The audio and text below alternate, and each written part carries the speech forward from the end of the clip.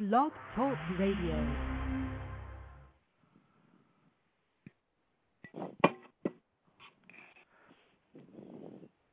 Thank you, ladies and gentlemen. This is Ravinda with MZND Radio, and we have some wonderful guests with us today. And before we go and introduce our guests, we want to go with our regular programming where we promote our music artists who are basically trying to get their own career started like everybody we see on regular radio and TV and everything else. And we are here to help them, just want to make sure everything goes well with them and the music that they create. So I want to go ahead and put on one of our artists that we have actually been promoting heavily, Kyra Simone from the United Kingdom. I'll play her song. When we come back, we'll have our guest Beverly Bonner. We will be talking with her. And then we will also be bringing in another guest, another special guest that's going to be with her. One moment, and we'll go ahead and play Kyra Simone, Kissing You.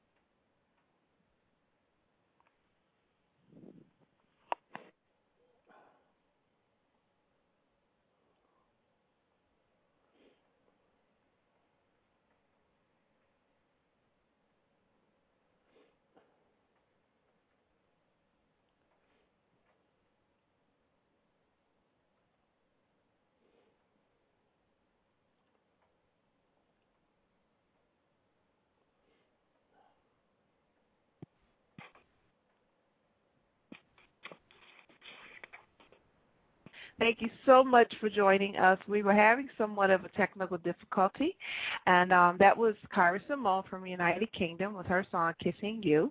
And I'd like to introduce my guest, the beautiful and renowned actress Beverly Bonner, who you may know from the movie Basket Case and Frankenhooker from those 80s B movies.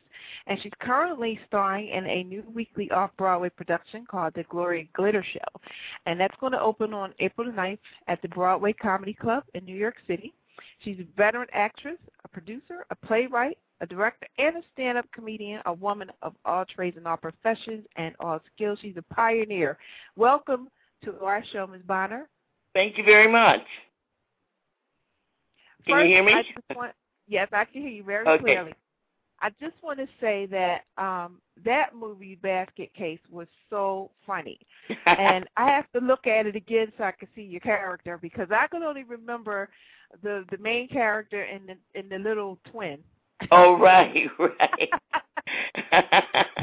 Little guy in the basket. How did you get started in doing a movie like that? Well, it's funny. Frankenhooker, the director, had seen me in Women Behind Bars with the late Divine, and he came to me after the show and said that when he does his next movie, he'd like me to be in it. And, of course, you hear that all the time as an actress, and I went, yeah, right. But he kept his word, and that's how I got to be in the film. It was a wonderful experience, and I've been in all his films since then. Wow. Now, I saw Women Behind Bars, too. I'm a big fan of those 80s B movies. And you saw it. Who had the lead Divine in it? Pardon me? Oh, yeah, with Divine? Yeah, I love Divine. That's when I did it, yes, uh-huh. Divine was so good. Yeah. And I just actually watched the Attack of the Killer Clowns the other night. I was surprised that they're still showing B movies on cable. Well, it's better than some of these reality shows. Oh, I know. Very. That's probably why I was looking at it. Mm-hmm. So tell us a little bit about your start in the movie industry. You know, did you start there, or did you do some other type of entertainment? Well, you know, my aunt told me I've been performing since I was about 2 years old. It's absolutely in my soul, in my gut. I was raised up in a rural area in Michigan, so I always tried to perform and write and design costumes. My dream was to come to New York and be on this New York stage or be in a film, and that's kind of all I wanted. Just that was my dream. But, of course, you know, I went to college, and I tried to do what my grandparents wanted me to do. They raised me. They thought, yes, I had talent, and that was kind of cute, but I better have a real job. So I've always worked around that. But I did come to New York eventually because I just had to be here. And, you know, I started on the stage, you know, off-Broadway doing productions, and then eventually got into some films and decided I want to write and direct my own projects, and I eventually had my own cable TV show, 2 of them actually. So that's what drives me. I have to do it. Wow. So you are just an ambitious woman, and I appreciate something like that. There's a lot of young girls who need to have that type of spirit and ambition. Uh-huh. It doesn't seem like they want to do anything that even remotely resembles what you've done. I think you have to be on fire, and I think you have to have a passion for it.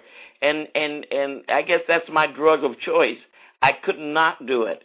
And sometimes I wonder, why am I, you know, working around the clock and creating these things, but, you know, I can't help myself, and I do love it. The experiences you have in life on the stage and in some films, particularly Basket Case, was just a fabulous experience. In fact, all my experiences working with Frank have been great. Some people never have that kind of excitement or those kind of memories, and you can run into each other years later and immediately remember where you were, what you were doing, and how great you to share those experiences with. And now, after all these years, to have a lot of fans and who were just so locked in. You know, the last film I worked on as a special guest, I couldn't remember when Basket Case actually was the first time it came out, and he said, oh, I know it came out in 1981 because that's the year I was born. I went, oh, my God. I'm sitting here in a film where someone was born the year I did that film. So now, you were a stand-up comedian. What type of places did you perform at? Well, that was the absolutely last thing I did. Going from just wanting to act, to directing, to writing and producing, I said I did not want to do stand-up because I just thought it was too hard. The audience is too cruel, and you're just asking to be attacked. And people told me I was funny and I should do it.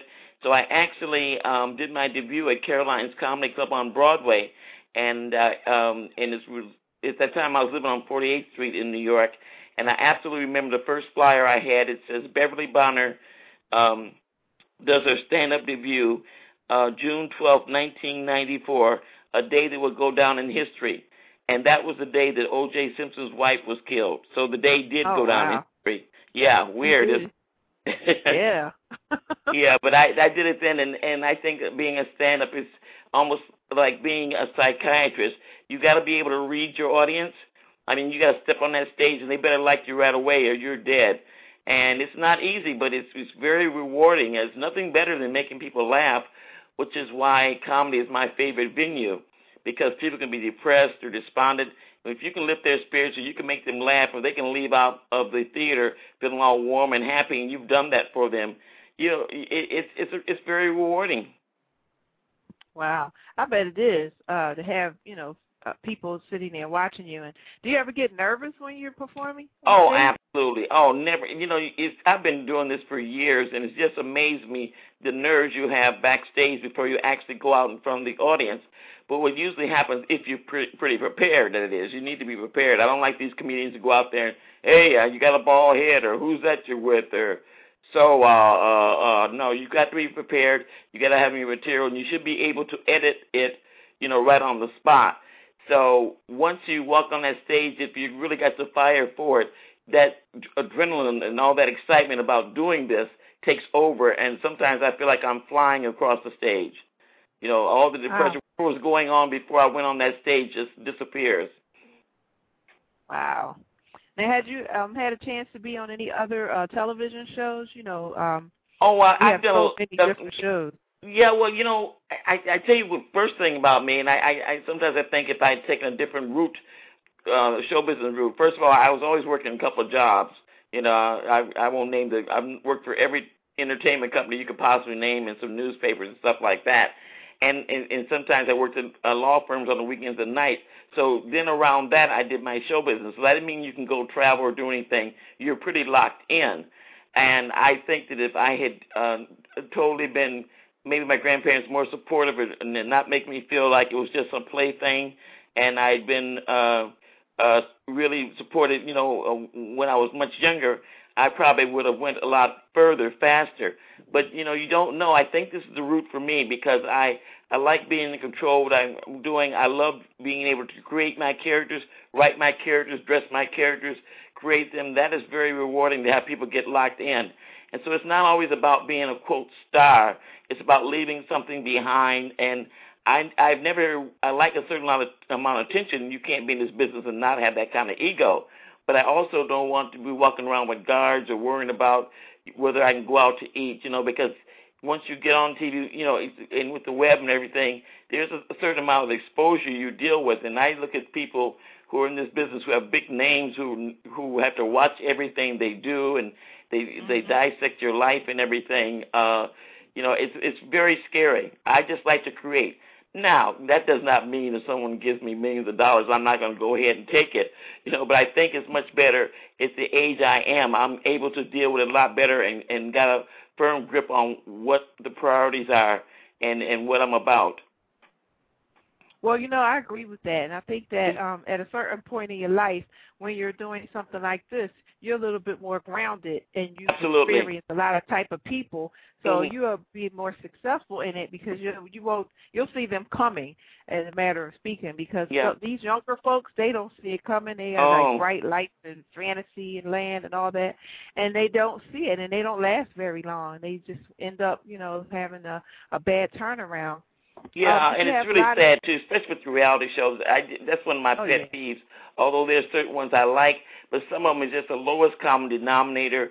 It just makes Americans look so crass, and to call entertainment people fighting and cursing each other. There's no plot, and that's not even reality, because if you were doing a reality show, you'd have a camera in there by yourself. You know, you would not have a crew in there taping everything, telling you, oh, get more angry or slap that person or whatever. That is not entertainment. And for people like myself and others, there's some really fantastic young talent. Some of the kids I've got in my show are just amazing. And to spend that time studying or have that kind of talent and then have to compete with these reality shows where someone, you know, can stab somebody and get out of jail and get a reality show, that doesn't make sense to me. And it angers me, quite frankly. You know, between the notoriety people getting these shows, you know, Sarah Palin now is getting a reality show. Talking about, please, don't let me get on that one. You know, that kind of just really annoys me. What is she doing having a reality show? And then you're competing with all the well-known actors and stars for the commercials. People you know, are trying to get shows. People who are trying to get people who can actually act. Yeah. Go and hear. Oh my God. It's really rough. It's a lot even worse than it used to be. But and one of the things I'm doing with the show that I'm opening that I've written, I think it's the right. I think it's the really uplifting, but it's not corny. It's funny, and it really lays it on line and shows a lot of different characters. And I think people are looking to get out of just looking at this crap. It's just like sitting all day on TV watching one accident after another. In fact, I told my cable company that I'm about ready to cancel because I don't want to pay this money to look at what I could look at. If I want to look at people who misbehave, I can go next door and look at my neighbors beat up on each other for free. You know, so I think that I'm doing my little bit against the reality shows because I'm going to put this live show up, and although we'll have some scenes on the internet and everything, I think it's taking work. You got people who have talent. I think I wrote it well, and I think people enjoy what they're looking at. And I think today with the economy and people, you know, short of money to leave their homes to come out and to see a show and, you know, buy the ticket and buy the couple of drinks to watch, you better have something good for them to look at. But I think I do, and usually most of my shows, when people leave, they say they really enjoy it. So I'm really looking forward to it. But it's not easy. It's a lot of work, believe me. Yeah, I was going to ask you because I write screenplays, and I had thought about writing a hello, play. new best friend. I have a friend who's in California that is starting his own production company, and he doesn't know how to write screenplays. And I thought, oh, that's funny that you should be talking to me. Right, exactly. That's what I do. I need somebody to produce it. So we're met, made in heaven. So I always wanted to write a play. And I really? Yeah, how to go about setting it up in the 3 acts. Because I just write with a screenplay. It's this dialogue. It's like I'm in a room with somebody. But a play is different because you have stage production and all that to consider. So how did you learn how to write your play? I just have been able to write since I was a kid. And I was on my school paper. I don't do outlines and lay it out in that kind of format and already decide what happens beginning, end, and middle. That's the way a lot of professional writers do. And I can't sit down and just write 5 hours straight. It has to hit me. Something's got to wake me up at 3 o'clock in the morning and say, yeah, that's what I got to put down. Or I have a tape recorder by my bed. So I totally write from my soul, from my instincts. And there may be a couple of days I don't even write because then nothing's happening, nothing's coming to me, and then it all kind of gushes out. And then when I started developing the characters, then I started knowing what they would say and how they behave. So it's very structured. I just do it. And, I've written some other plays, too. I had written Manhattan Towers, which ran a year at Don't Tell Mama in different places, and I just had a lot of different interesting characters. So I don't know if I'd be the best one to show you, but I certainly want you there opening night so you can see what I do, and you can make your own judgment. Oh, absolutely. I'd love to attend, and I could certainly use your expertise. Oh, absolutely. We definitely need to talk. Oh, yes, definitely. That would be wonderful. So now, when it comes to movies, do you have any goals for actually filming, a feature film? Well, like I said, I've been in a number of films, and I did a lot of extra work, but I've gotten so busy, I'm just not in that direction anymore. I'm creating. But I will tell you that a young fan is getting ready to do a documentary on me. And oh, wow. and it was interesting because I was thinking about that. I said, I need to do some kind of documentary on people like me in my age range who are in the trenches, because people here, producers, they think Spielberg. Everybody's not Spielberg, but there are people putting out wonderful stuff every day. And when I die, I will leave a lot of tapes of shows and stuff I did, and hopefully memories with other actors, and hopefully I passed on some stuff to them. But I did think that people need to see another aspect of what it is in the day of life, or what it takes to produce a show when you don't have millions of dollars. And when it comes between, your passion comes this way. Sometimes I'm short of money, and I got to decide whether the money is going to be spent on the show or it's going to be spent on my rent. And usually the show wins, So if anybody's got an apartment,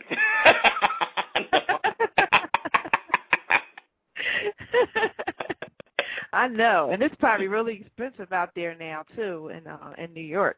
Well, I'm actually in Jersey. I'm about 15 or 20 minutes from New York.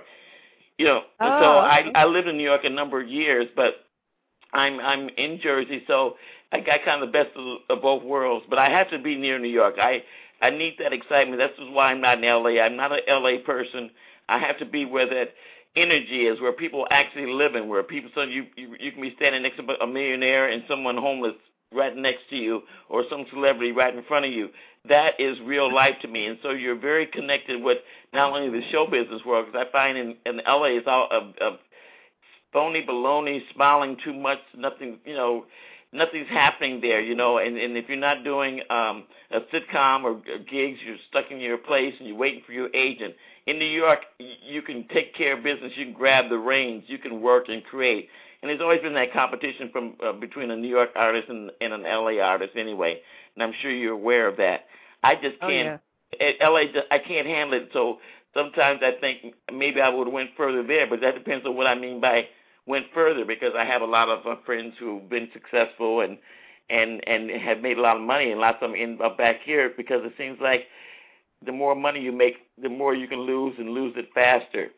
So I need to be grounded here, because I'm very political, and I'm very attuned to what's going on in the world, and I like to travel. I like Europe.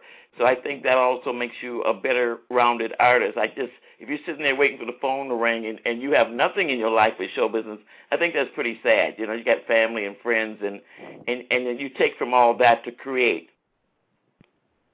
I absolutely agree with that. And then L.A. is not for the weak of heart. I don't know. It's like being in a Burger King commercial out there.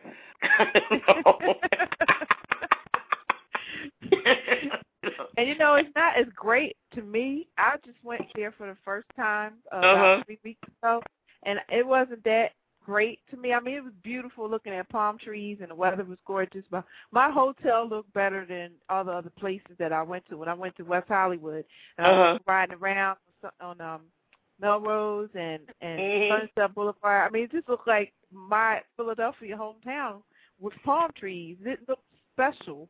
Well, you know what? It not only doesn't look special. I mean, it can.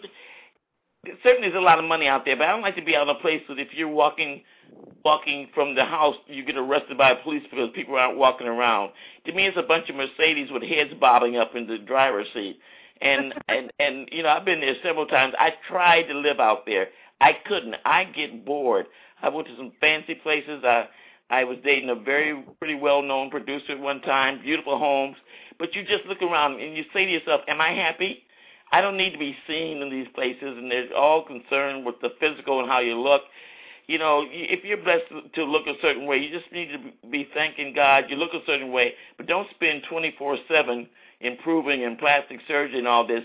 You need to try to develop some kind of personality so you have something, you can go through a windshield anytime. So you better have something else going on. I'm depressed out there because in the last time I was out there, and I haven't been out there again, they had an earthquake. I was in one of those huge supermarkets where they sell liquor and stuff, and I thought that my blood pressure was up and maybe I got dizzy. but it was an earthquake. And the only thing I liked about L.A. was they sold liquor right there in the supermarket. And I went back to the hotel, and there was a big crack in our pool. So I got on the phone calling the airlines and telling them I was checking out, and they says, "Oh, Miss Bonner, that's just a little earthquake. It's big. It's too big for me. I don't want to be anywhere where the earth can swallow me up. Let me get up in the air in New York, And at least if I die in New York, I won't be bored when I go. If you get bored in New York, you're a boring person. Oh no, that is so funny. And I'm totally real. I know. I believe you. Oh yeah, it's just the most exciting city. If you look at the movies and everything, I resent when they shoot a supposed to be in New York movie in Canada. You can't create New York in Canada. That's not going to happen. New York is a personality, another actor, another performer in the movie. And you just can't buy that kind of stuff. You can't buy that kind of energy, that kind of background. It makes all the difference. It keeps me young. It keeps me sharp and keeps me competitive. And when I see my friends I went to school with, I want to know who are these old people, because they're not living to their full potential. I guess you're sorry I'm shy. I'm so shy. I'm retiring and can't talk much, right? Oh no, I'm definitely enjoying the conversation. Cool. Tell the audience about how you came up with the Gloria Glitter Show and how you and Frank put it together. Well, Frank is the director for all the horror films that I was in of his. Frank is just coming to, and I'm so excited. He's going to be a special guest on the opening night of Gloria Glitter. So, and he doesn't do that stuff often, and I'm just thrilled about it, because he has really got a great reputation in the movie business, and we're going to have a lot of fun. Gloria Glitter literally came to me one day, and that's the way those kind of things hit me. Gloria Glitter, it just popped in my head, and I once I got it, I was firm with it. This is what she's going to be. This is who she is. And I won't change it. I don't care what happens. It's just there. So she is quite an interesting person, and she's happy about her little production office on the Bowery, and she's very jealous of Wendy Williams, and she loves Oprah, and she has a very interesting staff, and that's her world. She steals material from Dave Letterman and other well-known late-night talk show hosts. And in her world, she's queen, and she likes the glitter. She likes shiny things. In fact, it was Gloria Glitter who started all this bling stuff. It wasn't these rappers. But, she's not going to be hard on them and go through and say, I started this world and try to get some reputation on that. But I'm just, between you and me, just you and I are talking here, and I just let you know that she started this bling thing. I believe you. So, you know what? I bet that is a fact. I mean, men were not wearing anything beyond a slave chain. Mm-hmm. So I don't see how they take credit for wearing it all because women started it. We got some problems here. Should I call you back? Oh, is that your line? Yeah. Let me call you right back. Okay? Okay. Well, while we're waiting for listen, I'm already in the character. While we're waiting for Beverly, we're going to introduce Frank, who is the director. Frank, I think I'm going to pronounce your name incorrectly. So, Frank, if you could just say it for us. Frank Henenlotter. Wonderful. Thank you so much for coming in. Sure. And I'm a fan of some of your movies that I've seen, and I've always wanted to know who could come up with those ideas, especially for Basket Case and Women Behind Bars. I didn't do that. I didn't do Women Behind Bars. Oh, okay. No. Well, I did Basket Case and Frankenhooker and Brain Damage. And the new one that Beverly's in with me is Bad Biology. By the way, in case you didn't hear me try to cut in. Hey, Frank. Hey, how you doing? Thank you, Beverly, for trying again. I don't know what that was. But you know, that's funny that you just did this because it's almost like what I'm going to do on the Gloria Glitter Show. Frank comes on to salute Beverly, and Gloria gets the shows and movies mixed up. So thank you for some added stuff. Thank you for trying that out, so we'll see how that's going to work. Is Frank still there? Oh, I'm still here. Okay. Maybe I should I'd rather take credit for other people's films anyway. So. So I wanted to know, brilliant producer director, absolutely. I wanted to know from you, Frank. What was your dream as a young kid before you got into, doing movies, and how did you come about wanting to be a director? Well, I always loved movies. I mean, ever since I was like 8 years old, I would go to the movies, and once I saw that my father had an 8mm home movie camera, I just basically decided it was mine. And would shoot all kinds of garbage in the backyard. I would just shoot all kinds of things. It didn't occur to me that I need to know about lights and focus. That didn't occur to me. I only realized that when I'd see the films come back, and everything was overexposed in different colors, and I couldn't tell. I couldn't even recognize what was on the screen because it was such a mess. But I just loved it. I just loved making them. I loved the art of making them. I didn't even care about whether I could show them. And eventually, I just started going to 42nd Street, and I lived at lived grindhouse movies. I loved all of that. The cheaper the exploitation film, the more I would love it. And from that, I just, figured, okay, when producer at the time, Edgar Ivins, said, he can get some money, would you like to do a feature? I thought, yeah, sure, why not? I didn't take it very seriously, and maybe that's why it worked. I don't know. It worked real well. So we just had a good time doing it, and it was like it cost, it would cost like $35,000 to shoot Basket Case. And wow.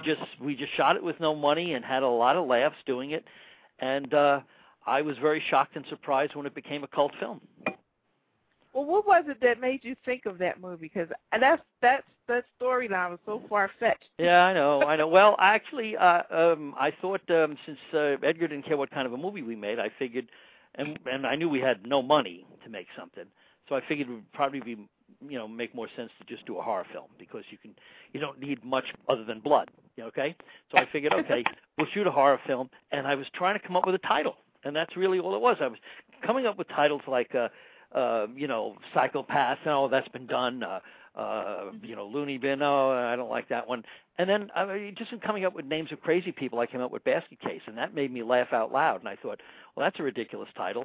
And the first image I had is, well, that's stupid. I should have somebody walking around with a monster in a basket. And I just love the idea of it being like some malevolent Jack-in-the-Box, where you open it and the thing just comes up and eats your head.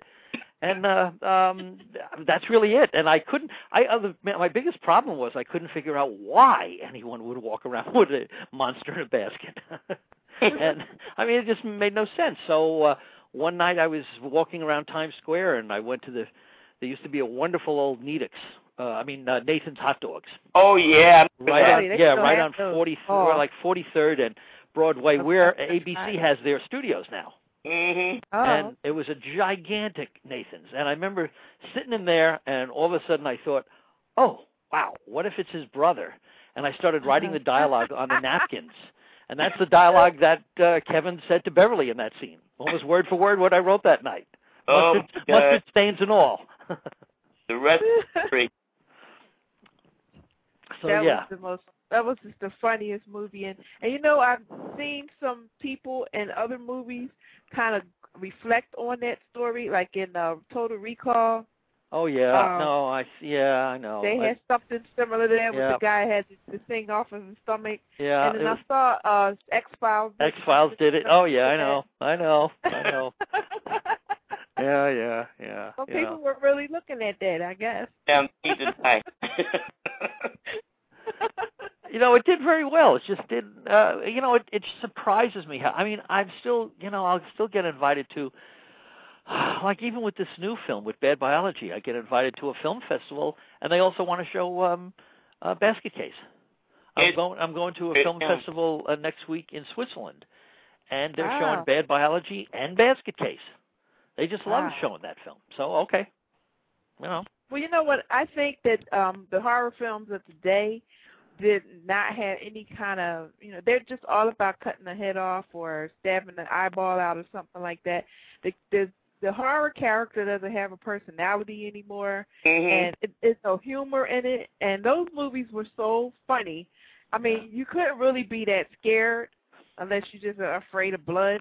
Yeah. But they were just so funny and campy that, that's what made it interesting. These things are like everything is the same thing. Yeah. Everybody's got on the mask. Everybody's walking around with a machete, or they saying the only one I think is kind of funny is Freddy Krueger. That's about it because he's hilarious. I'm not even afraid of him at all when I see the movie because he just says quirky things. But I mean, back in the '80s, they had the best horror movies. They had the best B movies, and we don't even see anything fun like that anymore. Yeah, well, I mean, I have nothing against ripping people's heads off and anything, but I always thought they should be accompanied by as sick a joke as you can get at the same time, and I always tried to make my films as funny as they were bloody, and I think I did. And absolutely. And the only thing, what I hate about today's films, it's the same film over and over again. And that's all. I'm just bored with it. It's like, oh, yeah, okay, all right. Yeah, it's a body count, but nothing in between. And it's like, okay, I've seen it. Let's do it. Why don't you just splice the killings one by one and save me a couple of hours, and I could just watch the whole movie in 15 minutes and be done, Can I share something with you? When I first met Frank years ago, and I went to his apartment for the first time, to have a meeting where we were over there for, and Frank always reminded me of Opie and Andy Griffith. Yeah, absolutely. That's who he was. Apple pie, freckles. That was Frank.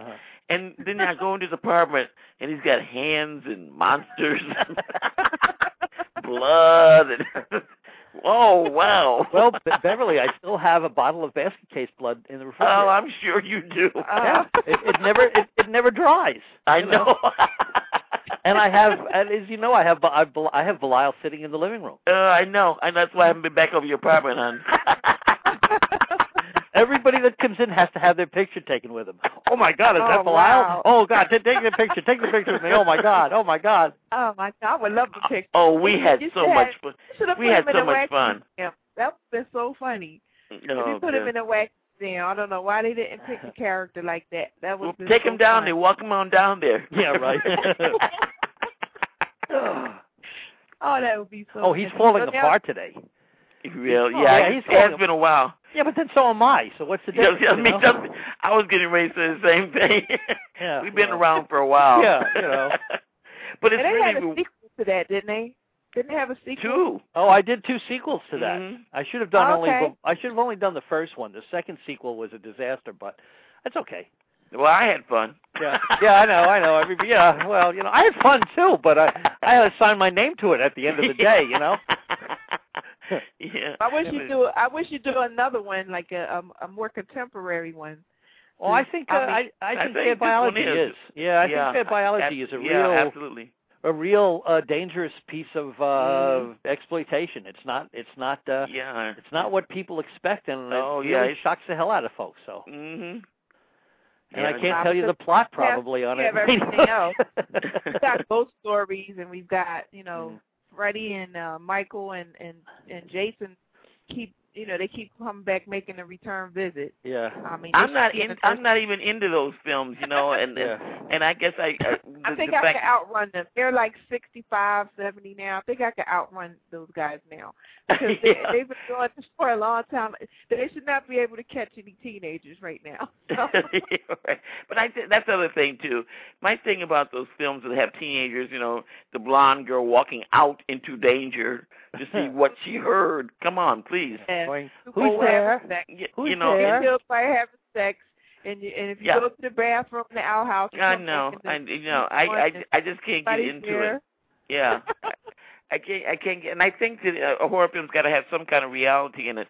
But it's funny, Frank. I meant to tell you though, after all these years, and I was in Basket Case, there are still places in there where I jump when the scene happens. You know, I really do. So you definitely have the scare tactics, but you definitely have the comedy too. Yeah. Just him eating that hamburger alone, I'll never stop laughing at that scene. I love it. Yeah, those movies were really, really funny, and they don't make anything like that anymore. I mean, where we could see it on a regular basis. Like they're not putting it in the theater, so all the stuff that we get is just just regular. They have rock stars directing horror movies now, like they do their music videos, and it's just to me ridiculous. I don't know. Beverly, I think a funnier film would have been us making the film. Yeah, right. Because half of what we used to crack us up, we'd be saying, well, who's going to be under the basket tonight? Remember? Oh, my, and somebody would have to climb under a bed. It was so hot. I was even stuffed in the chest of drawers in one scene. And when I say hot, I meant really hot. Yeah. Weather. I don't mean hot for sex. No. It was just crazy. It was we had Ilza's little daughter. Yes, the one who was playing Belial in the scene with you, and the girl was terrified of the monster. I know. I don't blame her. We had, like, come on, let's do it. Come on, kid. Yeah, and just put your hands in the monster. Get in the hole in the bed, for God's sake. What's the big deal? She was terrified of it. It was wonderful. And people don't realize just how long it takes to do one of those scenes. I remember I remember screaming for 8 hours. Yeah. I also remember I was just around to yell action, and I hear you going, Frank, there's a problem here. Because you had to go in the bathroom and change your clothes, and there was a crew member who was standing in there watching you. I won't say who. Yeah, remember that? and I'm thinking, well, wait a minute. Now, that's not right. Oh, my. Yeah, there was a very interesting underlying stuff going on. You really had to watch yourself. I know. Yeah. So much fun. This is just what I was talking about, though, because we got these memories of that film, and I have fans who call me up, usually on the weekend. College kids call me up at 2 and 3 o'clock in the morning, drunk, hanging out in some bar, talking about they want Casey. I've been invited downtown to the Village. They're hanging out, and it's so funny because they don't realize the number that was on the 25th anniversary. They think it's my home number. They think that I got caller ID and I can call them back. Sometimes they leave their number, but it's weird. They're really into it. And what's better than that? How many people have done something 30 years ago or something like that, and people still enjoy it? Yeah. That's what I was just saying. The business is just so worthwhile on so many levels, and the friendship I have with Frank and those memories we have those working on those films, it's fantastic. Some people never feel that way or never have anything left like that, Especially when you have your entire crew enjoying it. And exactly. It was still just knows each other. Yeah. You have that rapport still, and you can work on those memories together. I mean, absolutely. Not too people do that. They're too busy fighting over who gets exactly. Things like that. It's like, I want to be a star. No, I want to be a star. No, I want to be a star. It's sad. And what it takes to, I don't even know about being a star. The first thing people need to remember is being a professional. Don't be a diva. Don't be a pain in the butt. And I say it's not a star thing. Yeah. It's a craft. It'd be very, very, very difficult to be a diva on one of my movies, Beverly. I was a diva. I was a diva. Listen, when I went behind my sheet with that little star on it, I felt good. You couldn't tell me I didn't have a trailer. But I've seen other films. I've worked on some films. I worked on just to throw something out. I worked on the De Niro film, and it was funny that a guy actually went up there who I know who I'd worked with before, and took a flyer to his show up to Robert De Niro in the middle of a scene in a court. He's still breathing, but it was amazing. Oh man! I mean, and I've seen people act so badly on the set, and even if you're an extra, whatever, and especially if you're a SAG actor, they do watch that. It doesn't matter because once you're on that set, it doesn't matter what the star is about. You don't take pictures. You are that's your coworker, and you got to be professional. And some people just don't get it. Yeah. So I always try to, even though I'm having fun, I always try to do what I was brought there to do, and that's take care of business and have fun too. I mean, at least Frank's still speaking to me. No one else is, but. Well, know what? I actually was an extra in a documentary that was filmed in Philadelphia about a year and a half ago. It's called 187, OC 187. It's about a young man that has OCD, really bad. And it was fun because I was really excited, and that I was going to be in this movie, and I wasn't thinking about it as a documentary. I thought about it as a movie.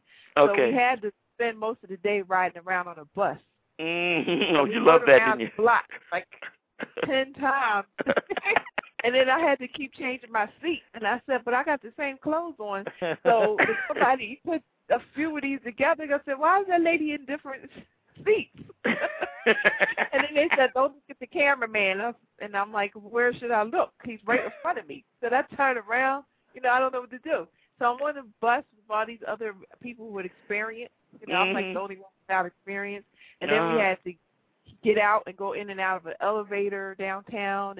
And like I'm talking to the guy who is the star because he keeps talking to me. I didn't want to talk to him because I didn't want to distract him.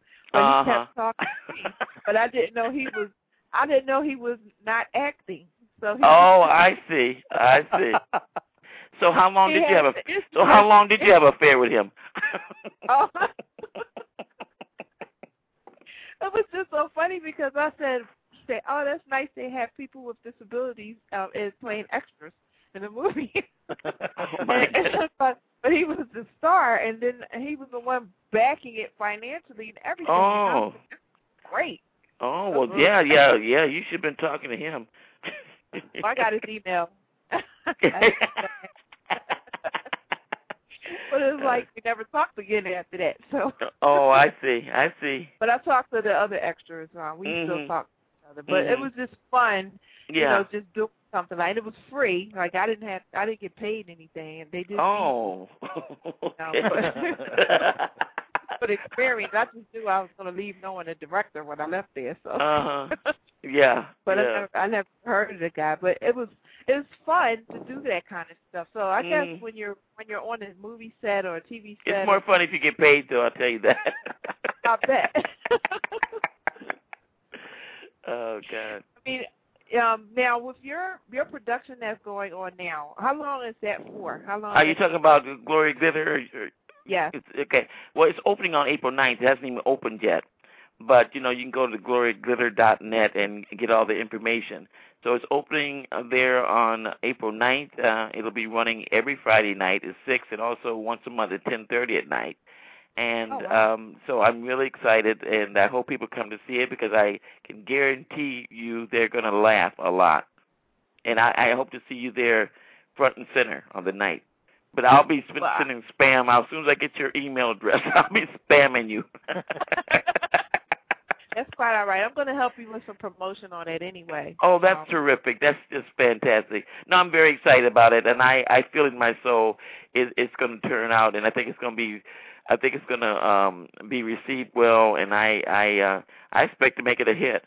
I'm going to do everything I can to make it a hit because it's the first time that I'm totally out of the corporate world, and I can take all my energy and put it in the show business, and that is such a blessing because, I'm not going and dealing with all the stuff and growing ulcers, and then at the end of the day, after I've dealt with somebody else's crap, then I give my time to what is really in my heart to do. So now I'm just literally giving my heart and soul to this show and what I'm doing, and I really enjoy that. That is the epitome of happiness to me.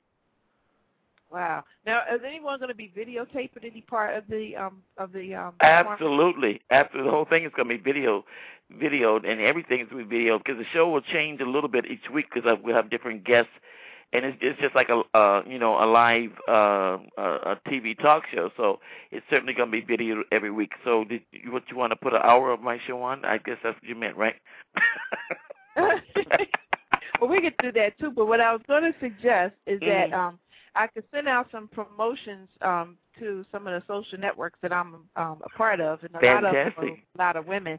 And if I have like a little video clip, I can actually make a really nice banner advertisement with the video clip in it, and just post that around, and then people will actually see, you know, a short clip of it to make them even more interested. And I put, of course, your information on there and your background. Absolutely. Oh, I'd appreciate that. That would help you a lot, because that. Well, you know, we did some taping just over on Sunday during a rehearsal, but I already have a video of Gloria being interviewed. It's kind of like the Gorilla documentary. If you want to get a taste of her, and I will email that to you and email you the PR stuff we have and the website, and then I'll get you some more stuff as we do it. I absolutely would appreciate that. I really love that. That's very nice of you. Sure, no problem. I always like to help. Now for that, I'll even let you bring someone with you to the show. See? Oh, okay. You've earned another comp. Hey, that's how I roll.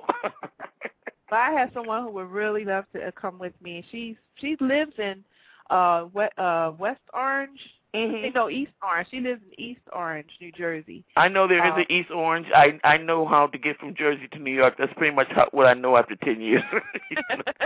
But I know there is every time I try to go, I get lost. So I'll have her come take me. You get lost in New York? Oh, no.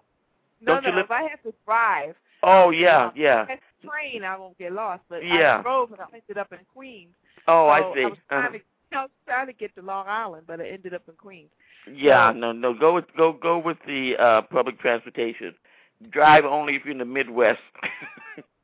That's why I don't drive anymore. I was driving when I was 8 years old. That's what I love with the East Coast. The public transportation is fantastic.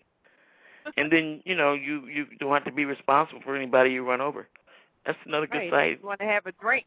I was going to say that, but I said, no, I don't want to put that out there.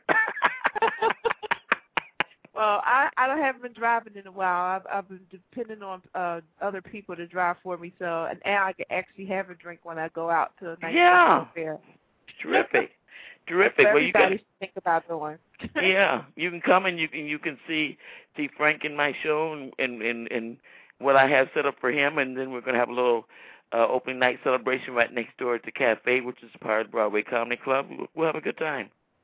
Wow, I'm definitely going to be there, and I'll bring my friend and I'll hang out with her after the show, and of course I definitely want to talk with you more on working on a play. Absolutely.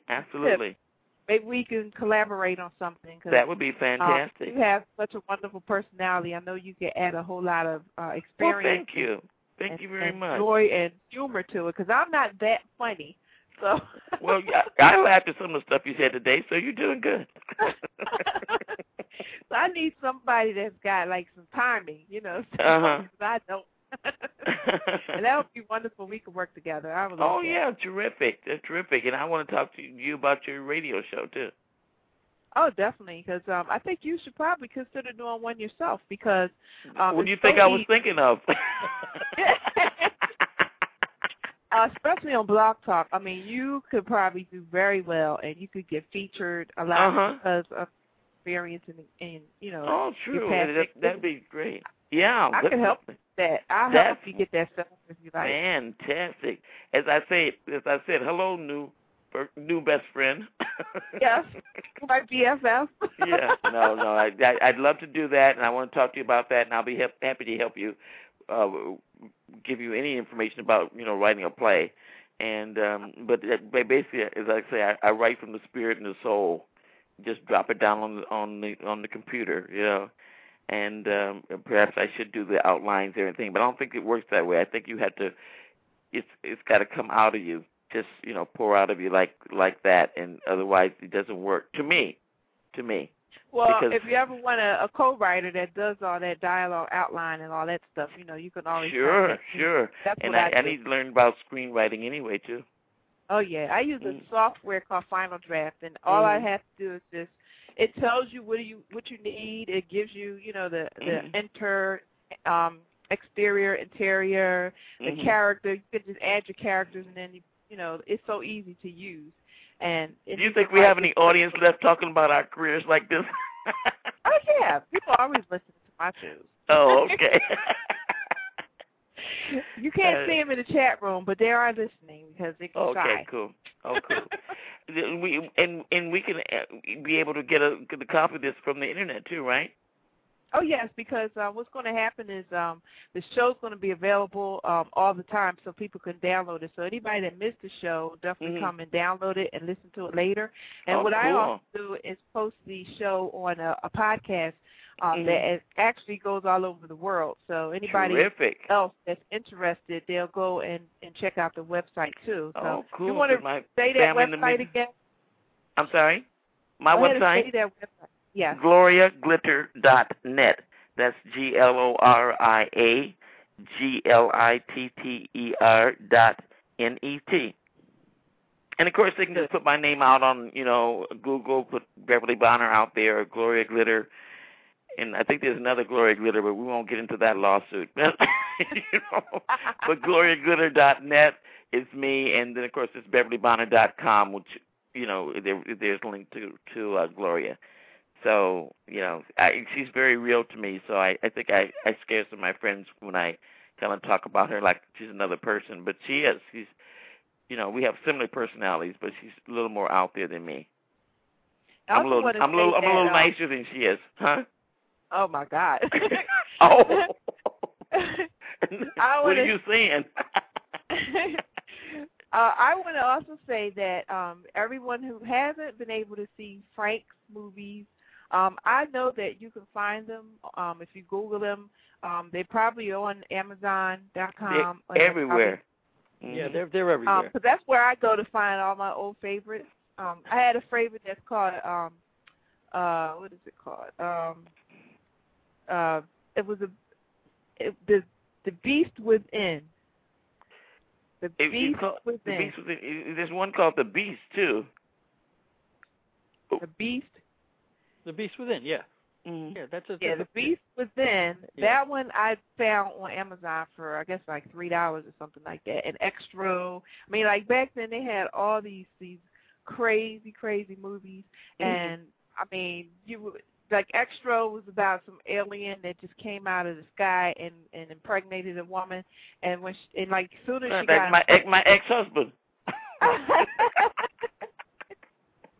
As soon as she got pregnant, she had the baby like the same night, and when he was born, he was like 35. You've got to see Bad Biology, Frank. She's got to see Bad Biology. So the gal gives birth to her babies 2 hours after having sex. 2 hours. Uh-huh. And then she disposes of them. I mean, those movies were just so crazy, and it takes a creative person to come up with something like that. And I have to give it to you, Frank, for coming up with things like that. And well, listen. I'm going to say it again. You got to see Bad Biology. You love Basket Case. You got to see Bad Biology. This is Frank on the loose like I've never seen him before. Well, it looks like we only have about 90 seconds left in our show, and I just want to thank you both for coming in and giving us some laughs and telling us about your projects. And I definitely will be there on April the 9th. And I'll be in contact with you. And thank you for having us. Oh, no problem. And I'm going to give you my phone number when I jot it down. It's a public number, so don't worry about everybody hearing it. Okay. 302-444-2387. 302-444-3207? No, 2387. I got it. Fantastic. Good. I'll buzz you tomorrow. Yeah, tomorrow, tonight. I have a radio show on tomorrow myself, another radio show, a commercial show. That's on at 6 o'clock p.m. We're featuring Pond. You can stream it from www.wmznradio.ning.com, and I will be happy to email anybody with that information, or you can just check on my Blog Talk account, and you can see all my links. And That's fantastic. I'll be on at 6 o'clock. So thank you, Beverly. Okay. Thank you, Frank. Thank you very much. I so enjoyed this and appreciate it, and I can't wait for us to work on a project together, and I'll see you at April 9th at the opening. But I'll be talking to you way before that. Oh, okay? Good. Thank you. Okay. Good night. You're Good welcome. night, everybody. Good night. And good Bye, night, Frank. Good night. Okay, bye-bye.